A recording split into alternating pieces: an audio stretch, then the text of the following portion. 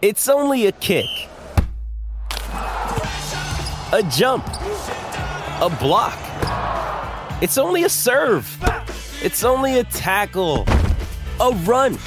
It's only for the fans. After all, it's only pressure. You got this. Adidas.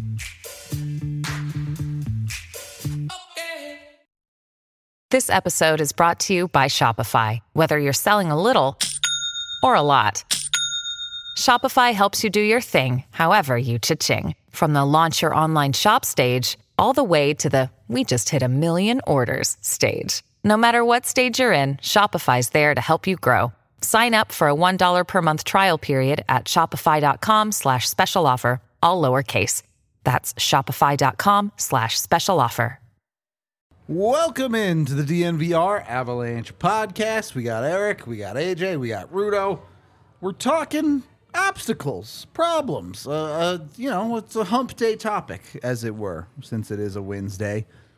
We will get into all of that. Should be an interesting show. I'm curious to see what you guys think the Avs might have to deal with some of this season. Before we do, the Avs did play a game, allegedly, yesterday. Oh, yeah, I actually forgot.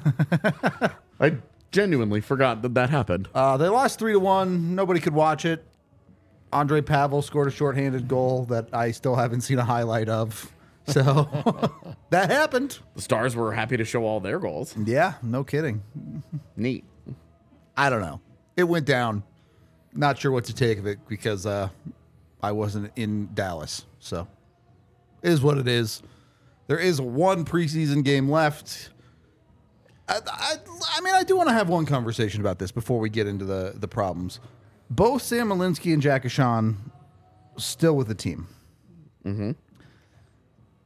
Is there a battle here? Brad Hunt also still with the team. Can something be earned in this final preseason game still, or is this just one last look and then we'll send them down? For my money, no. Okay. Because they've said, and most teams usually use the 6th preseason game as a tune-up for as close to the real squad as they're going to get. Sure. You know, anybody that's dealing with like a day-to-day or a nagging thing may not play, but everybody else. I don't think if Jack Ashan plays tomorrow or Sam Malinsky plays tomorrow, there's anything that they're going to do in that one single preseason game that's going to say, we have to keep this guy over Brad Hunt, a guy who played 40 games for them last year. And as we've covered extensively, this preseason is perfect for the exact role the Avs would be asking of him. Okay. The one thing that I do think is interesting in this is that because we don't have a timeline for Pavel Francouz, if he were to start the year on LTIR, you do have that extra cap. It gives them the cap space yeah. where they could say we're going to keep 2 defensemen if they wanted to. Sure.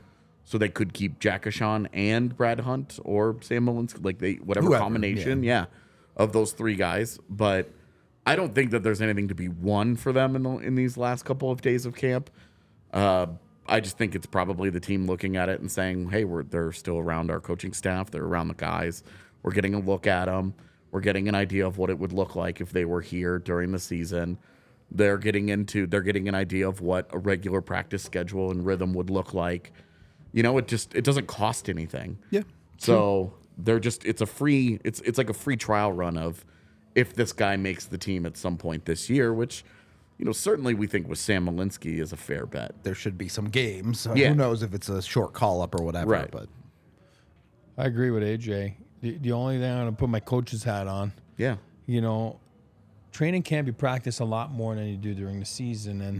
And you got to remember, coaches are, they get all excited like we do, like fans do, like everybody does. And so they built their training camp, obviously, probably last month. They sat down, they met at Family Sports and, drew up all the practices and everything. And a lot of drills are teaching drills, as we saw, right, when we were, as we see every day. They're different. And like you said, it's an extended look for guys that are usually not here.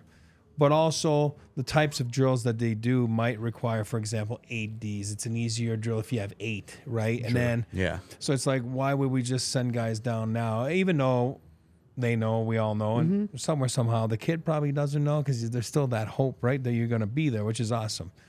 You don't want to take that away from any player, but I do believe sometimes it's about numbers. And what was it? Manson played, was it last night? Yeah, last night. Then today, then practice, correct? Or I don't know off the top of my head. I'm going to say. I actually don't remember. I'm going to go on a limb right now. I hate when you don't see it. Was it? I mean, he played last game or the game or whatever. But then I don't believe he was on the ice this morning. So, again, not reading into it, probably was going to be the case or the course for him, which was play and then take the day off, right? A maintenance day. He's back into it a little bit, yeah. Yeah, you know what I mean? Just to see how it flares up or whatever it is that he's, So somewhere, somehow, I'm not reading anything into this in the sense that I think it's what you read into it is that those guys were the best. For the record, he played 17 minutes. So that was last night. Yeah, that's what I mean. No, I was listening to the radio, so that's how I'm just like, not visual, but like intellectually.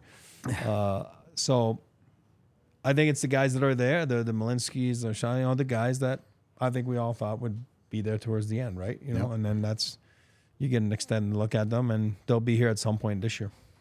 I think certainly Hunt and Malinsky were guys where it's like, had you told us 3 weeks ago they were going to be here for the day before the last preseason game, we'd be like, yeah, all right, that tracks. Yeah. Sean is like, he was like the one, like, okay, who's the guy that we don't know that sticks around and doesn't get cut? There's always a couple. It's all the forwards this year. I mean, a lot of these guys are hurt. Yeah. So like when I update my roster numbers every day, they're down to 23 forwards, 9 defensemen, and 3 goaltenders. Well, it's really 2 because the one goaltender's hurt. Like half of those forwards are guys that are at the moment battling injuries. The excess forwards, the ones, are guys battling injuries. Bocage, Foodie, Poland, Landeskog is on that list. Like, so you're already down to 19. Right well, and still on that roster is Cal Ritchie. So it's like there's a lot of guys that are there where you're like, these guys aren't really competing for the spot. It's just a paper transaction that needs to take place. Jedlička now. Yeah, also on the injury train. For the record, I saw a tweet out of Slovakia today saying that Jedlička 4 to 5 months. That bad for his injury, and it interrupted what the plan had become, which was that he was set to sign a contract with the Avs and stay in North America. Tough. So I wonder if he still signs. And it's like, we'll see. 4 to 5 months is still 4 to 5 months. Yeah, that's the majority of the season. Yeah. So if that ends up accurate, I don't know who it was. I don't know the veracity of that report. Sure. I'm just saying I saw it and was something like, that's out there. And like, you know how it is? Like, there are people in those smaller European countries that are more connected to those scenes because they super closely follow those guys that come out of it. We see it in Finland all the time too. Where you get just little tidbits of information. So I saw that his local town reporter. Or whatever somebody that might like know his dad or something. Yeah. For all I know, it was his dad. Like I just don't know. I just saw it in Slovakian and was like, okay, cool. I Google translated it and was like, all right. Yeah. That guy I could be getting got right now. Like, I have no idea. But just saying, I saw that. If that ends up being true, then because we had this conversation on yesterday's show of like, hey, could they be having that conversation? And if that ends up being true, then it sounds like it was. Between Evan speaking Russian and you speaking Slovakian, we got a lot of that range covered at this point. The other side of this, the forward side, the guys that are healthy, I don't think it's that surprising that Riley Tufte has hung around. One, we know the Avs have liked him. Two, he's played pretty well this preseason. So we've kind of already had the conversation about him and being maybe the 13th forward, but a guy that they would probably prefer to play down in Loveland and be a call-up. The other one, Joel Kiviranta, still here on a PTO. So is Brandon Kozun. Do you think the Avs are interested in these guys, or is this we're just giving you the full runway? Maybe someone else will pick you up. Well, I think it might be a little bit of both, right? Sure. Relationship with the agent, and hey, we're going to keep him the whole camp, see what happens, and at least we'll give him a great look. And I'm not sure how many games Kozun has played, but he's played a few. At least 2, I think. Yeah. And then Kiviranta's played I want to say 3, you know. So I think sometimes it's just a little deal you make before and then and get a good look at them too. I mean, who knows? And who knows what they're doing and who knows if they're switching anything else? We don't know that. I mean, we assume that they're not. So that would be tough for example, Kiviranta to find the spot. Yeah. You know what I mean? So that's just looking at numbers. It's just math, right? I mean, there's only so many you can fit in. Has Kiviranta outplayed any of these other guys? For my money, no, no, not in my book. You know, same with Koza. Again, we'll see, and then see what happens with these guys, and then if there's no takers for them, then do they end up in Eagles? You know what I mean? On even on AHL deals The way or whatever. Holland is already committed to Eagles exactly. camp. Who knows, right? You know, so we don't know what's really taking place behind doors, but closed doors. But yeah, I mean, I'm not surprised. I think that again, you're running some different types of drills in training camp, and then you need numbers, you need lines, and sometimes it's easier to run a practice with 5-6 lines than a regular season, drills, which they're going to get to. Obviously, their numbers. When is the deadline? It's the 9th, or is it? So we're a couple days away. Yeah. From. He said deadline in my brain immediately. I mean, trade. Not trade deadline. March 3rd. Yeah, it's like March 9th, so it's like especially confusing. Exactly. Roster deadline, and then I think it's 8th. I thought it was the 9th, but it could be the 8th. Whatever the roster is. I mean, and then coaches will get to. All right, this is what we're in their mind. This is our opening night, lineup, and then they're gonna have a few practices and get themselves ready to go and up the tempo a little bit for those practices and be ready to go in. That first night there in LA, right? You have to start worrying a little bit about numbers, right? Yep. Like when you're talking about Kozit and Kiviranta. Yeah. And I mean, even Peter Holland, if that's an NHL deal, you can't give NHL deals to all 3 of those guys. I mean, even if it's an AHL deal, your AHL team's starting to get pretty full. But you know how it is in the AHL where they will lose guys to both directions. Yeah. Where guys will go to Utah and some guys will go to Denver. And so I don't mind that glut as much because it tends to work itself out over time. You just don't want a vet problem, which is not fun. Yeah, but because you which don't, is fun for anybody. Which they don't really have. Well, I'm just saying. But if you're signing all those guys, next thing you know, right, you're getting. You do have it. You create it, and you are talking about 2 of your better prospects that are pushing on the NHL door. Look, we have to give him full credit here. He got reassigned today, but Oskar Olausson had a very good preseason. He did. Oh, yeah, he did. And Jared Bednar reflected that, saying, "Huge jump for him. Yep. Big growth." And that they not for Riley Tufte, you might be looking at him as first wing call up. And he even said a realistic call up option, like a real call up option for us after this camp. And we know these things stick with Bednar and this coaching staff for the first 2 to 3 months of the season. Really till the All-Star break, even. Okay, if we extend it to that. Yeah. So you're talking, you get a couple of injuries in, and if they do call up a Riley Tufte and it doesn't go very well, Olausson's right there. Yeah, you move on, and you've got an Oskar Olausson that you can turn to. And he's a different type, right? So I think they have different types of guys, different types of fits for those call-ups. So it's kind of nice. I think for the first time in a little bit, they do have some nice options. The other guy, we haven't seen him because he's been hurt all preseason, but Jean-Luc Foudy is a guy who was in that conversation. Major momentum coming out of last season, a big breakout at the AHL level, and a guy who he played 9 games with the Avs. It was kind of hard to remember it because who didn't play 9 games with the Avs? How many last names year? do you have to go through? Yeah. I think the Avs used a franchise record 41 or 42 players last season, which is an astronomical number. That's a whole nother roster of players. Well, consider there are 50 max contracts, and the Avs usually hang out in the low 40s, low to mid 40s range. Yep. Pretty much everyone. Yeah. I went back and I couldn't find last year's roster, but it was there were 7 guys that I could think of that did not appear for the Avalanche last year. It's not many. Yeah, it's not. When you think about the Dallas Stars that are why are all these ex-stars now in the Avs organization? Because they didn't need to use any of those guys. It's ridiculous. So it is a numbers game though of hey, if if you're gonna sign Kiviranta, you probably can't sign Kozin. Yep. If you're gonna sign Holland, you probably shouldn't No Kiro or whoever. Well, and like you really, really, really should not give 2 NHL deals to any combination of those 3 players. Yeah. You already are dealing with like you have the good problem of you like what Ben Myers does, you like what Frederick Olofsson does, you like what Riley Tufte does. That's 12, 13, 14 right off the top. At a certain point, you committed to your guys. That Curtis McDermott is still right there and going to be on this roster. So, we haven't even seriously dug into it. We're at 14, 15 guys. Yep. So, then if you give Kiviranta a deal, what does that mean for Olausson? What does it mean for Foudy? Where are they? Because you do still care about giving young players looks and some opportunities, those little NHL tastes. So, because you don't want them getting disillusioned either. We've seen that in recent years with the Martin Kauts and Shane Bowers of the world, where guys got down because they weren't getting opportunities, and it was hard for that. It was a mental grind for them that could have been avoided with just a little carrot.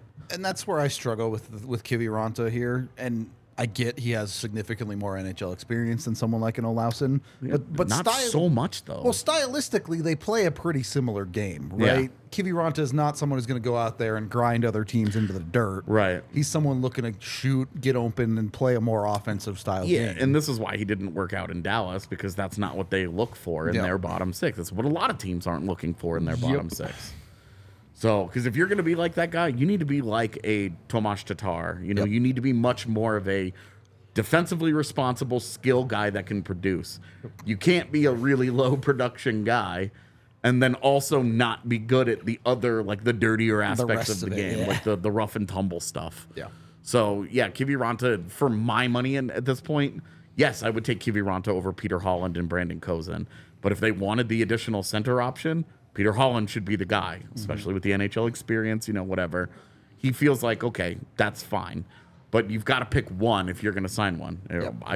You can't have them all. My ideal would be don't sign any of them to NHL deals. Give an AHL deal to 1 or 2 of them and then move on. Look, but the way Riley Tufte played, he has the wing spot locked up as far as I'm concerned, as the guys who were coming in new to the Avalanche organization. Yeah, definitely. And I mentioned they could keep an extra guy defensively. Yep. If they put Francouz on LTR, they could just keep Tufte and not send him through waivers. You keep Tufte, you keep McDermott, and then you have Olofsson or Myers as your 4C. That's like the roster construction that you go through. Yep. But you want options. You want depth options, but you don't want a log jam either. If there is a log jam, what I mean by that is what Rudo kind of just said. Like, you don't want your young guys to not develop because there's a few of those older guys that are, different. They're not prospects anymore, but they're, serviceable call-ups. If Peter Holland is pushing Ben Myers to the third line in the AHL, you've got a problem, right? That's kind of what I'm saying. You've really cut off your nose to spite your face at that point. Right. Like, you're going to reward Oscar Olausson for coming into camp and having his best preseason as a pro by putting him on your third line in the AHL. You got to give him the cookie. You want to put him. You want Olausson. You want to reward Foudy for the great year he had for you last year. You want to put those guys. Again, assuming Foudy would be healthy. We don't know what that status is. But, you want those guys in the top 6 playing lots and lots and lots of minutes. It's no offense to Yoel Kiviranta, but... Yeah, you want depth, not a logjam. That's what I meant. Yep. You know what I mean? That's exactly the best way to describe it for me. Yeah, it's a great way to put it. Yeah. Well, if you want a log jam of a sandwich, Snarfs is the place to get one. Dude. You're all about Snarfs now? I got the chicken cordon bleu from Snarfs the other day. Not normally a thing that I go for, but I was really feeling it. Was it worth? It felt me back. It was delish. Get your look. Tons of amazing sandwiches at Snarfs. You can't go wrong. They have the freshest ingredients. They also bake their own bread, which the bread alone, you could just I could devour a loaf of their bread by itself. True story, there are parts of every Snarf sandwich in which I just take it apart because I'm a food deconstructor. You are a deconstructor. And I'll just eat the bread on its own because it is so good, man. When it's fresh and warm. Deconstructor himself recommends the bread. So go get it. Go check it out today. They have tons of different sandwiches, including, I don't think we have them on the set today, but they're Jardinera spiciness peppers that you can put on your home sandwiches. They sell in a jar. You can take that home. Oh, are they? I can't. Are they behind the bucket? Yeah, they're right there. Okay, with a mustache. With a mustache. They got the mustache on. So go check them out if you haven't. Snarf's a delicious place to get a sandwich. They also have a burger joint if you're more of a burger guy. If you want to get good discounts. You can download the Snarfs app today and use code DNVRFans to get a BOGO 7-inch sub. Again, you can get that hooked up by downloading the Snarfs app, make an account, go to the More section and click on coupons, and hit the DNVR Fans code in there. Enjoy your sandwiches. Also brought to you by the folks over at Fubo TV, the easiest way to get all of your Colorado sports. You can go to FuboTV.com/DNVR to sign up and to get 15% off your first month of Fubo Pro, which will give you over 140 channels of sports, shows, movies, news, a bunch of live TV available to you. You can start watching immediately with a free trial as well. There's no contract. There's no hassle. You get a 1,000-hour cloud DVR included at no extra charge. It's just a super easy way to watch your television. Something that hasn't been that easy in Colorado as of late. So you can go to FuboTV.com/DNVR or use that QR code on screen to get signed up with Fubo. Make sure you're watching all of your favorite Colorado sports and get 15% off your first month of Fubo Pro. Second period of the DNVR Avalanche podcast. Just real quick, this comment from Billy saying, I think they need a 4C option. That's Ben for Myers, a call-up right? in Loveland. But it's not just Ben Myers. Look at the guy that scored the shorthanded goal last night. It's Andre Pavel as well. Sure. So when you... we were also talking about this logjam, this numbers game. They've got the college free agents. Andre Pavel, Jason Polin, outside of the injury issues this preseason, has looked good. Andre Pavel also had injury issues from over the summer, and those guys got into games and looked good. Yep. And they need to play top 9 roles in Loveland for the Eagles. Like, Agree.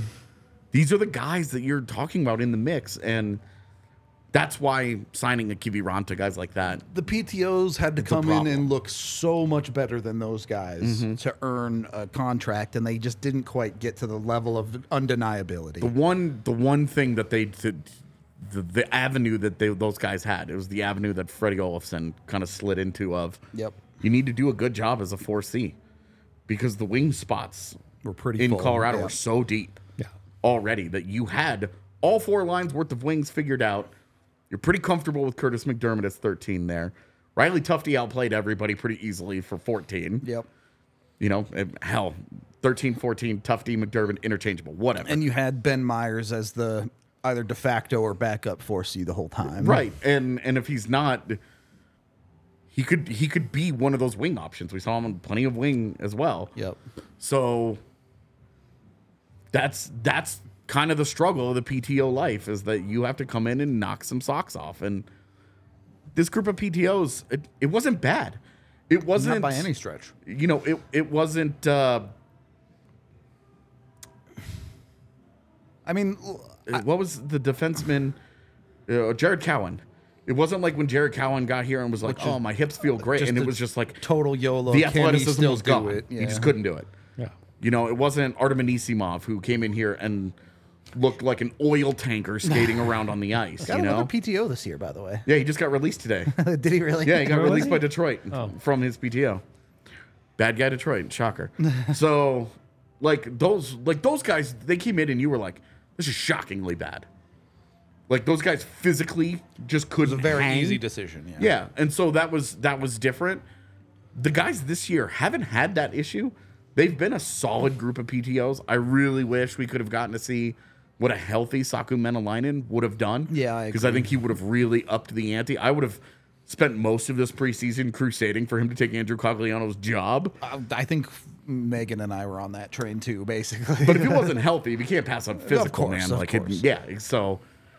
Well, I think an interesting part of this conversation is, let's be real about where the Avs are. This is a team trying to win a Stanley Cup. Definitely. This is not Chicago, who has gigantic holes in their roster.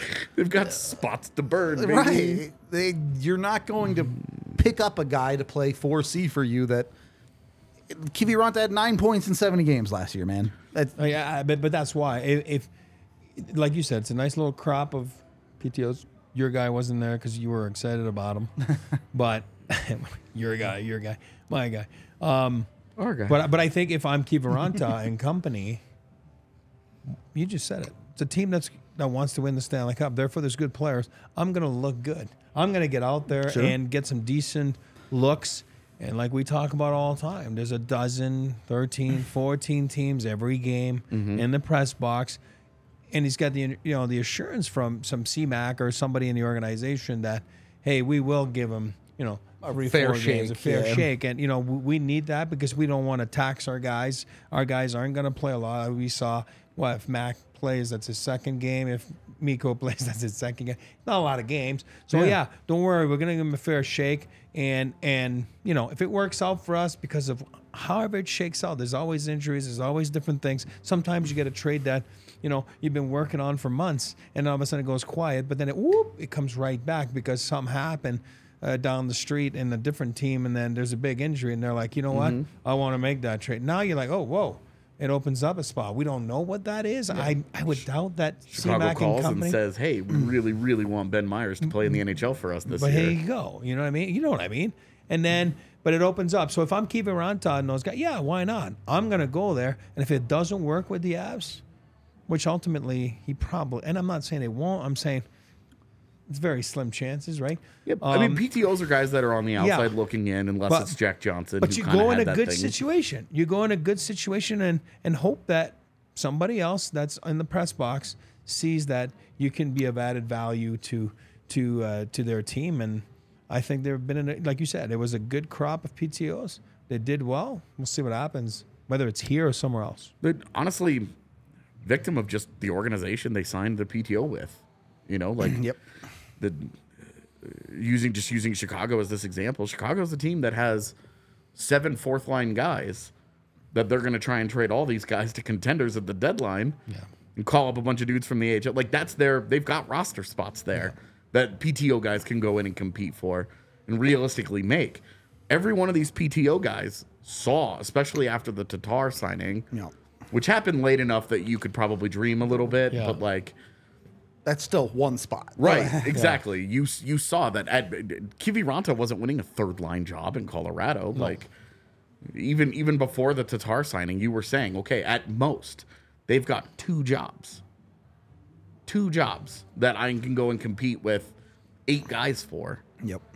But I'll get a good look, and I think that's what he got. Yeah. Oh, totally. In terms of PTOs getting a fair shake, I felt like this preseason is as balanced as I can remember the Avalanche being in terms of just giving a lot of different guys a lot of looks. For sure. And I think that speaks to how the Avs feel about their own organizational depth. I think they like the guys that are 22 through 30 in their organization. Yeah, I agree. I think they're comfortable with them to a certain extent. And they've been looking at Kiviranta and Kozin and all these guys and saying, can this guy be 26? And for me, that hasn't happened, but victim of circumstance more than just they're bad. Sure. Those are some of the obstacles the PTOs are facing. I want to get into some of the obstacles the Avs are facing. We talked about Dallas the other day, one of their primary competitors in the West. But there are a number of other things to talk about here. The first of which, something that we know isn't necessarily in their control, but we watched a team get beat up by injuries last year. Yeah. Is there anything the Avs can do besides just hope they're a little bit luckier this year to avoid some of that? Genuinely, I don't know the answer to this question. Like, I don't know if there's a thing, because it's not like the Avs are getting groin pulls. Right. And like these soft tissue injuries that are usually conditioning or a guy being out of shape or something like that. Like, those are the kinds of things that happen when guys get hurt because they're not prepared. Mm-hmm. We're talking like guy gets a messed up oblique. Yep. Guy, breaks an ankle. Concussions. Literally breaks a neck. Like, you're talking about like things. These things just happen. But it sure anecdotally feels like it happens to the Avs a lot. And while their man games lost over the last handful of years before last season were more like middle of the road, it always felt like high-profile injuries. Yep. Even in their cup run, Andrei Burakovsky breaks a finger and his misses foot. Most of the cup final. Nazem Kadri, obviously, with the breaks the thumb. Cogliano, same injury. Yeah, Cogliano also breaks his thumb. Nico Sturm had the broken arm. Yep. Or like the minor fracture or whatever it was with the playable. He had the arm injury that he was kind of in and out. Like, yep. Val's foot. at the very, very end. Yeah. And so it did sort of feel like, geez, man. And we forget Darren Helm's career unfortunately ended. Yep. Because he got like cross-checked in the back of the neck or something. Yep. By Will Borgen, who got away with everything in that series. It wasn't even a penalty. Yeah. My gosh. So, injuries is the easy obstacle, but it is obviously more applicable to the Avalanche after last year.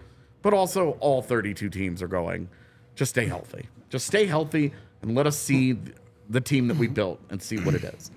We can all be Dallas every once in a while when it comes to the injury luck. Dallas and Calgary both. You're just looking at those organizations. Yeah, they're immune. I will say this about the injury, having looked at it pretty extensively. I think this year's schedule for the Avs is much more conducive to a healthy year. Boom. The Avs had a couple of months last year that were just never stops. Games. Side effect of Finland. I think it was March that they did not have a single 2-day break in last year. And this year, every single month they have at least 2 2-day breaks. They have only 8 back-to-backs total. Mm-hmm. It's a year that is a lot less brutal when it comes to that. And, I get it. That only does so much for you. It helps. But it doesn't hurt. Yeah, exactly. So. I mean, I was thinking this morning, looking at obstacles, that was my number one thing. Injuries. I mean, if you followed the Avs, you'd be a moron not to know what happened last year, right? I mean, we all know that. It's not an excuse. It's reality. I mean, they got beat up. Yep. And Rudo just touched on it. For me, schedule has a lot to do with it. I didn't like their schedule last year. I didn't like their short summer.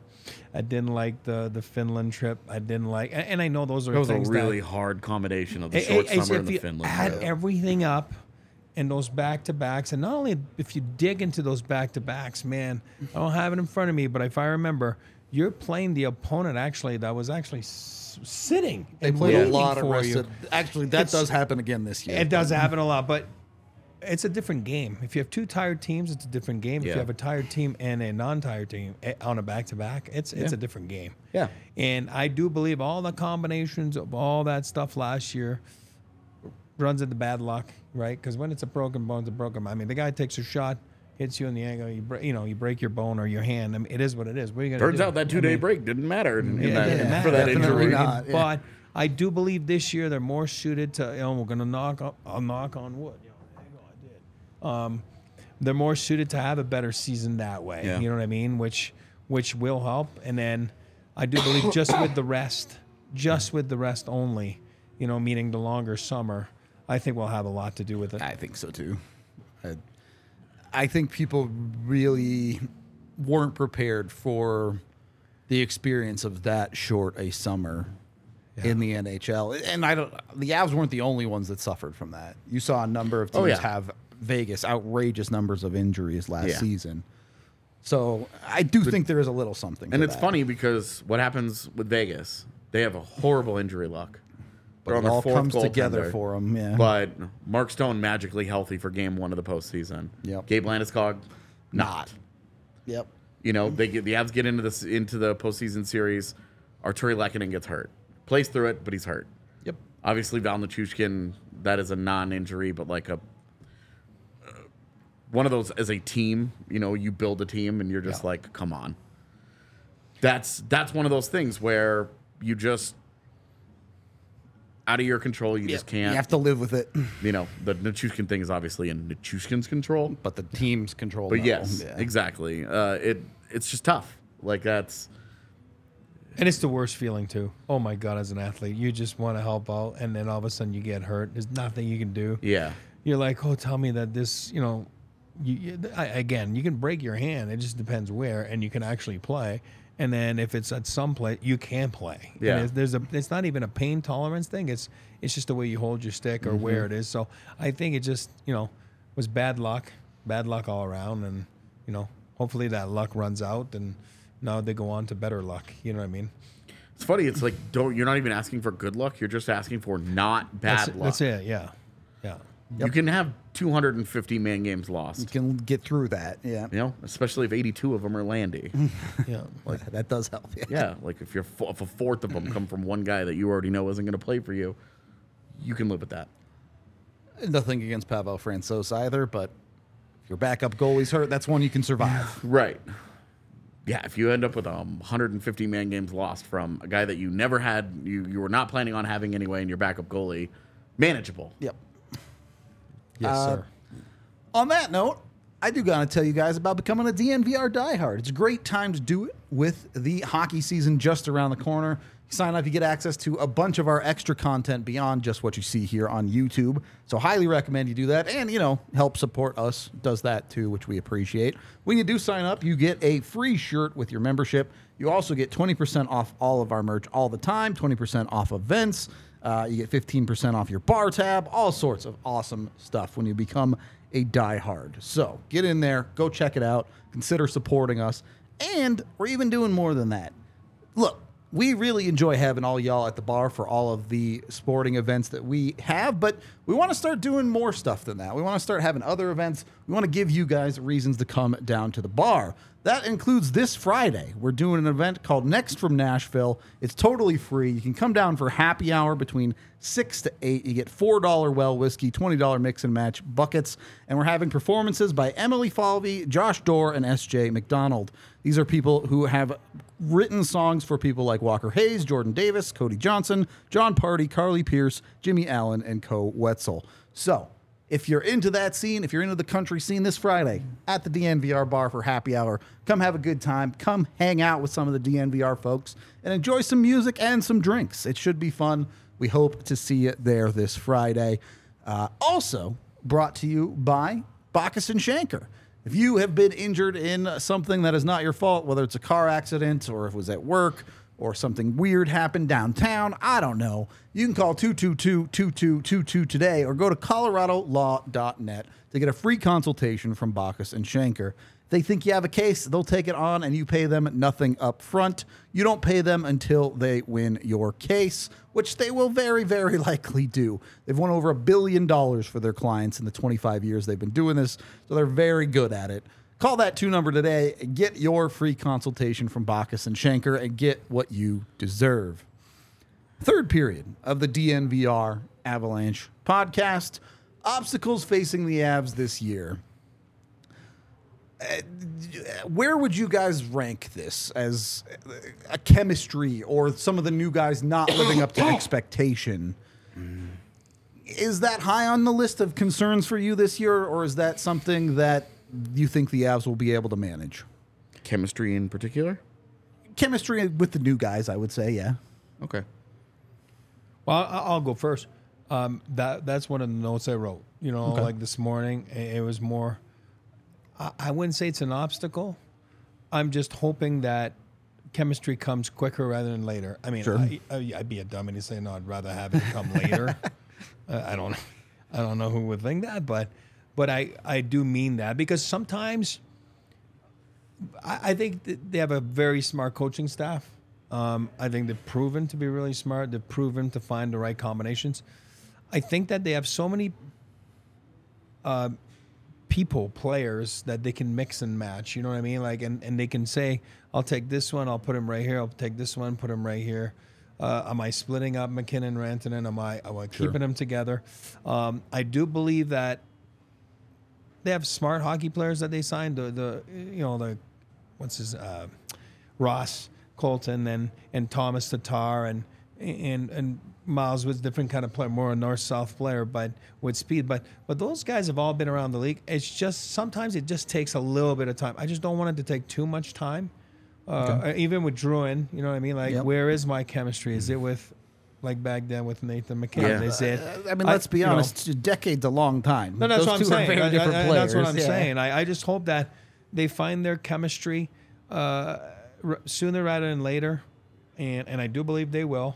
But that was one of the concerns, when you're thinking obstacles, because on paper, that lineup is stacked. It's just a matter of how do you go about it. I think we've been looking at it for a few weeks now, but we all know that it might not exactly be that. And I think that if they can find their chemistry quicker, then I think the obstacle is out of the way. Well, and this is why it's an obstacle, especially in comparison to Dallas. Of Dallas's top 9 forwards, one new guy. Yeah. Shane. Yep. One new guy. Of the 13 forwards currently listed on their NHL roster, 3 new guys. Yeah. The Avs have 6. And oh no, Sam Steele and Craig Smith are taking a while to get their chemistry going or whatever. Okay. Can live with that one. Yeah. It's very different when you're talking about 7 for the Avalanche forward core. Yeah. Over half of your forward core. You have new centers on your second, third, and fourth lines. Yep. And one of those lines is all new guys. Yeah. Well, you are talking pretty much no matter how you cut it, 2 new guys in your top 6. Yep. At So least, a third of your top yeah. 6. Your entire third line. Yeah. And then a fourth line center. Right. But made up for the continuity on defense. Which Nobody is knew. Identical, yeah. You have nobody new. And that's why for some guys it will be different. You know, the Avs have a pretty certain style of playing, right? You know what I mean? They're fast and they're tenacious, and sometimes you're not used to that. Like, you better get used to it, because they're here to win a Stanley Cup. They're here. It's all business. They don't have time to wait for you. So I think the new guys, though, to their defense is they knew what they got themselves into, right? They knew, and I think they were looking for that. Yep. Right? Miles Wood said that. A lot of guys said that. Russ Colton said that to us in our show. Yeah. So I do believe that it won't be an issue. I just want to make sure it's not a topic. It could be. I mean, you could understand where we've talked about how this top 9, part of the appeal is that there's a lot of different variations of line combinations that are intriguing in different ways. Yes. You know, if you have Arturi Lehkonen, Nathan McKinnon, and Jonathan Drouin, then you're talking about Val Nichushkin, Ryan Johansson, Mikko Rantanen. Yep. That's a very different look for a top 6 than swapping Lehkonen and Rantanen, and you have the Halifax homies alongside Mikko and Nate, who have been running and gunning for years. Yeah. And I think it is worth bringing up that the best case scenario is there's enough chemistry to mix and match at any given moment, because we know Bednar loves to swap things around. Yeah. You try to avoid locking in 2 guys that are stuck together no matter what, if you can. Oh, yeah.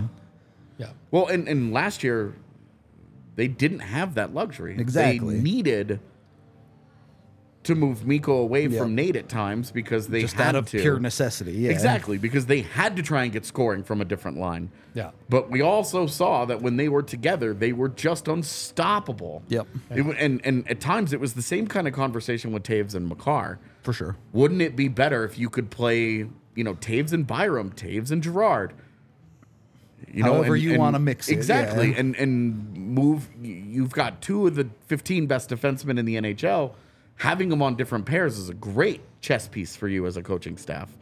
But also, isn't the ultimate chess piece just Taves and Makar together? And so, this finding of chemistry, it is a really important part of the early season. And for once, we're not talking about it after 3 straight years of doing it. Yep. We're not talking about it with a goalie. Yep. That's right. Georgiev is back. Yeah, and to Megan's point the other day of The adjustment period. exactly, she made the point that Georgiev is still going to be adjusting behind a consistent defense and a more consistent team in front of him, which will be very different than the roller coaster of last year. But in terms of systems and the coaching and what's being asked, he knows all that now. He's comfortable with that. He's a year into that process. Yep. So it's a very different kind of obstacle of it's a good problem to have. Oh, you've got 9 guys that you want to play in 9 different combinations. Feels pretty good. Chances are, through an 82-game season, you'll see most of them at some point. Yeah. You'll get an idea of what they'll look like. And best case scenario, the lines that you put together on night 1 stay together. just work. But that's just not how it usually goes. Yep. Nope. And some of that is streakiness as much as anything else. Oh, yeah.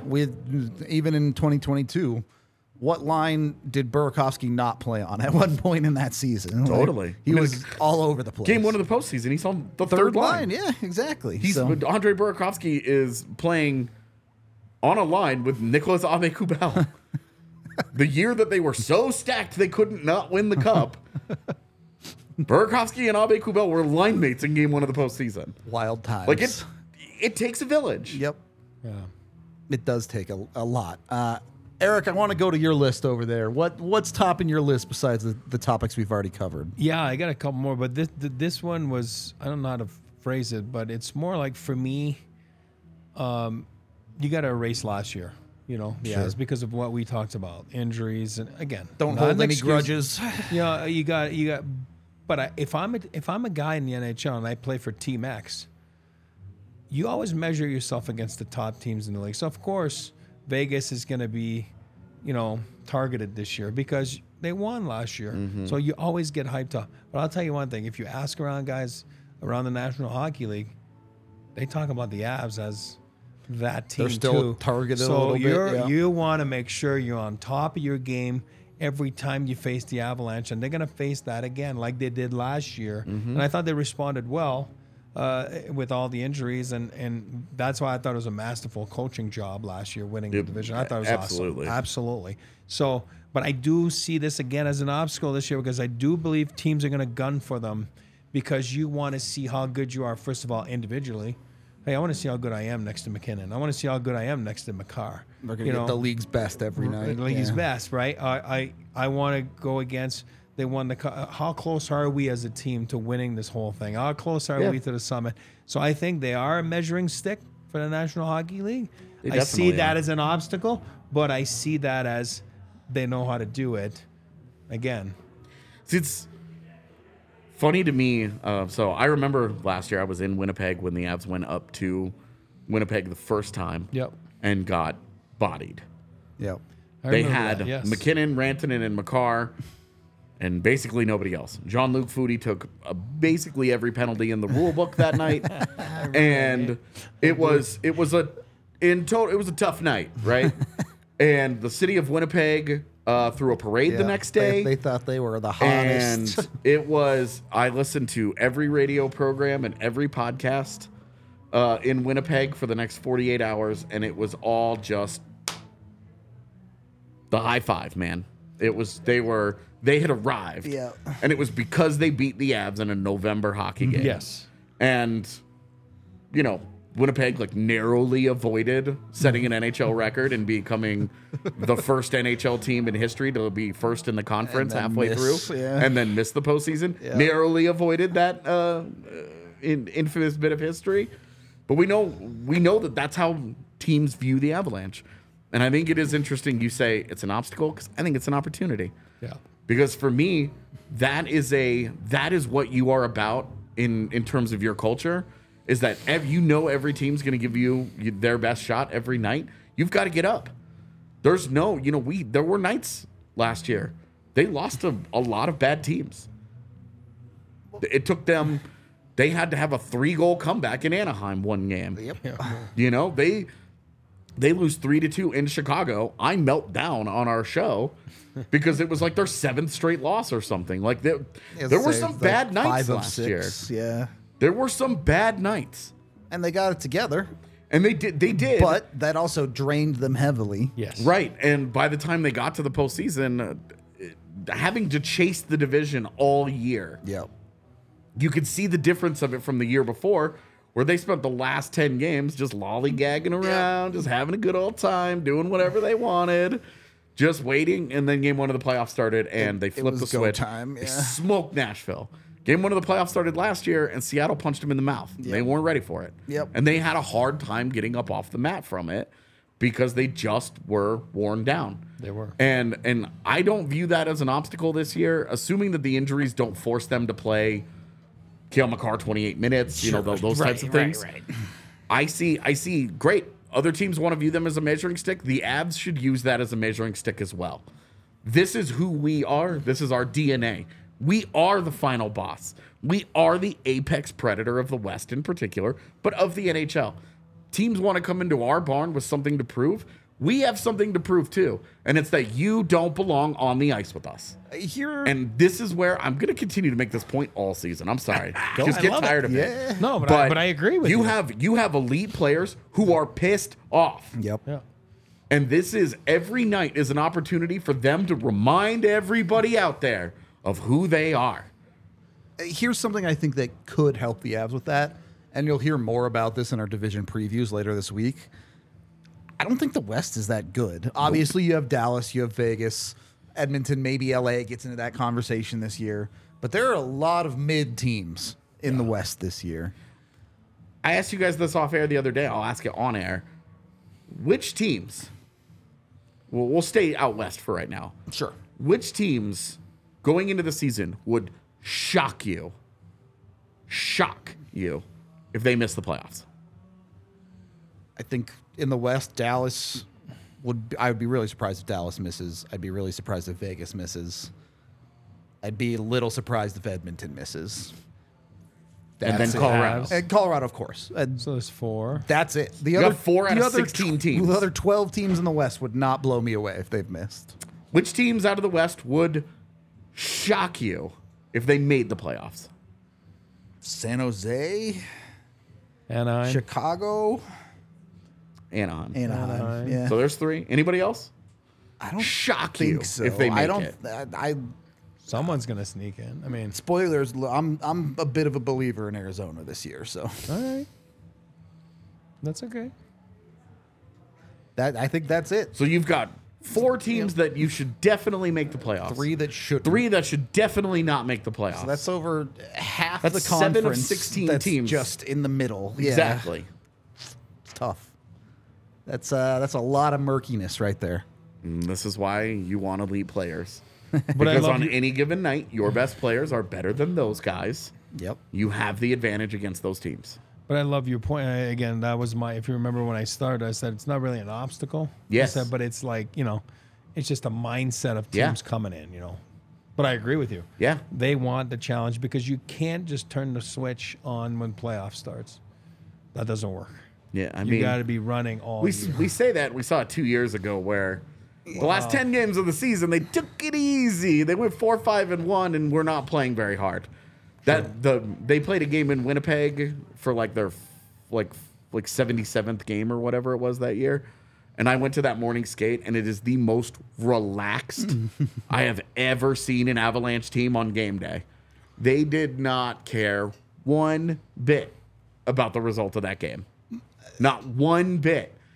I talked to JT Confer, and he was like, we could probably play a little harder.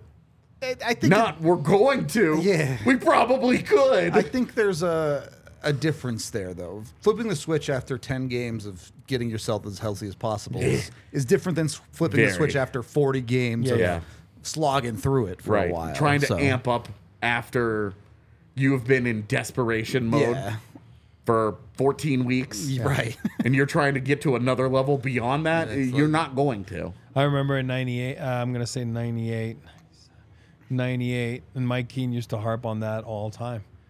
Because we had one of those seasons like this, you know what I mean? Yeah. And then we're not just going to be able to turn the switch on. And then he was right. 3-1 up in Edmonton. And You fell apart. It happens. I still have nightmares about Ryan Smith from that series. God. Him just running into Patrick Waugh. we couldn't get it together. We just couldn't do it. It happens every year. It happens. And you know what?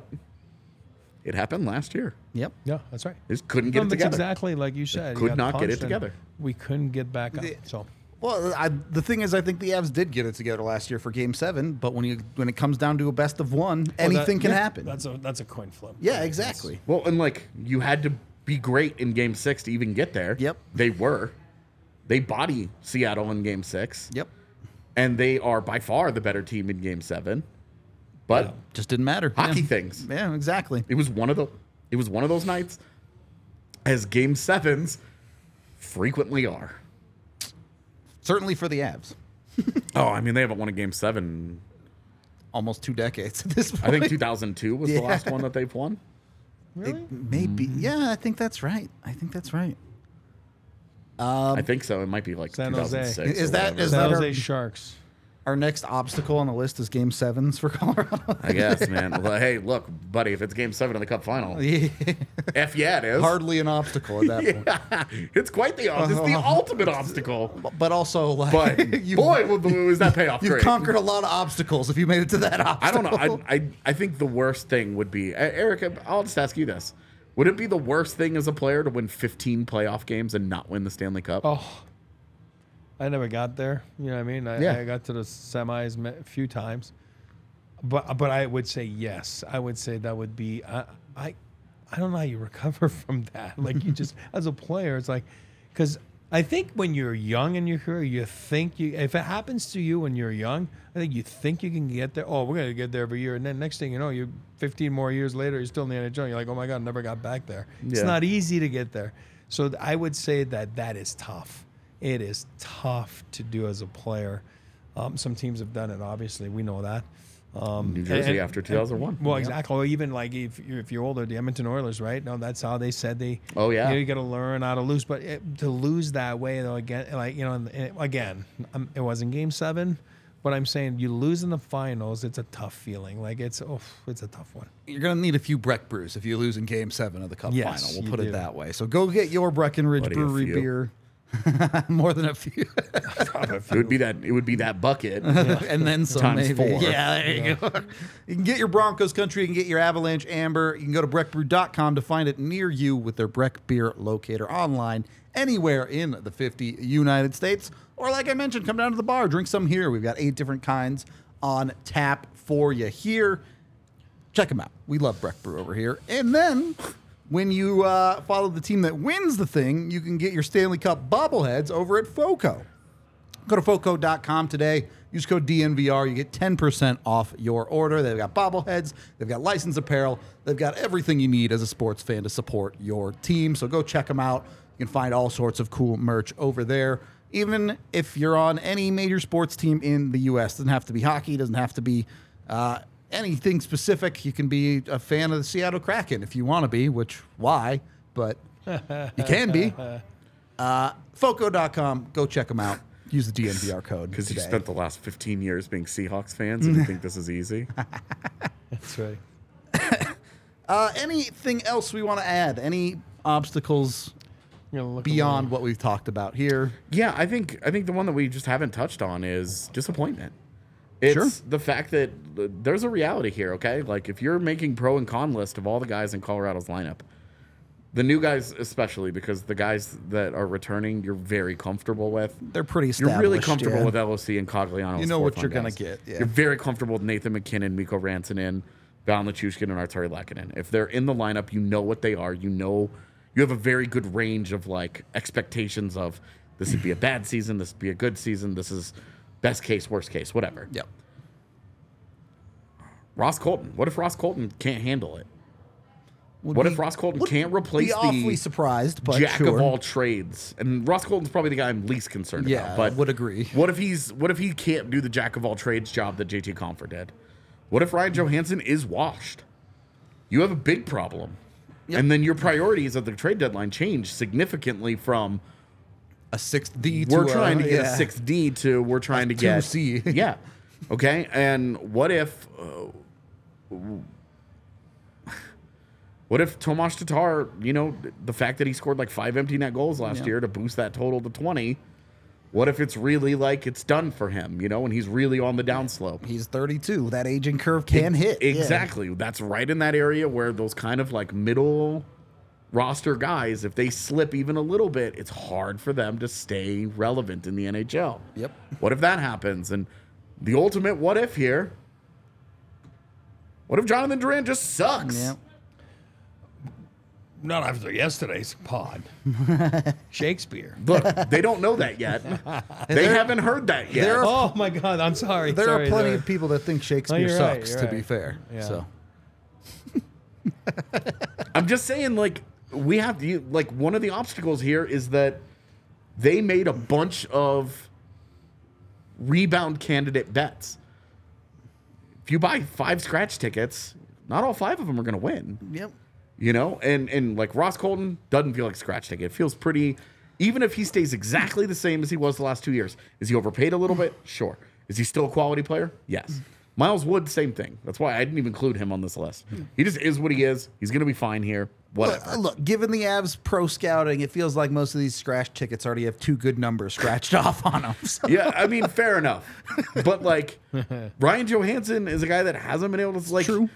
Jonathan Duran, there are questions here. Maybe not an obstacle, but one more little point is more. There's only so many jerseys, right? If everyone's healthy, there's only so many spots, for example, on the power play. Yep. So now if you're doing the 2 power plays, someone's man out. Yep. Someone that's been on the power play is not there. You want to make sure that expectations are all on the same page. Yeah. Everybody's on the, on the same wavelength, and there's no.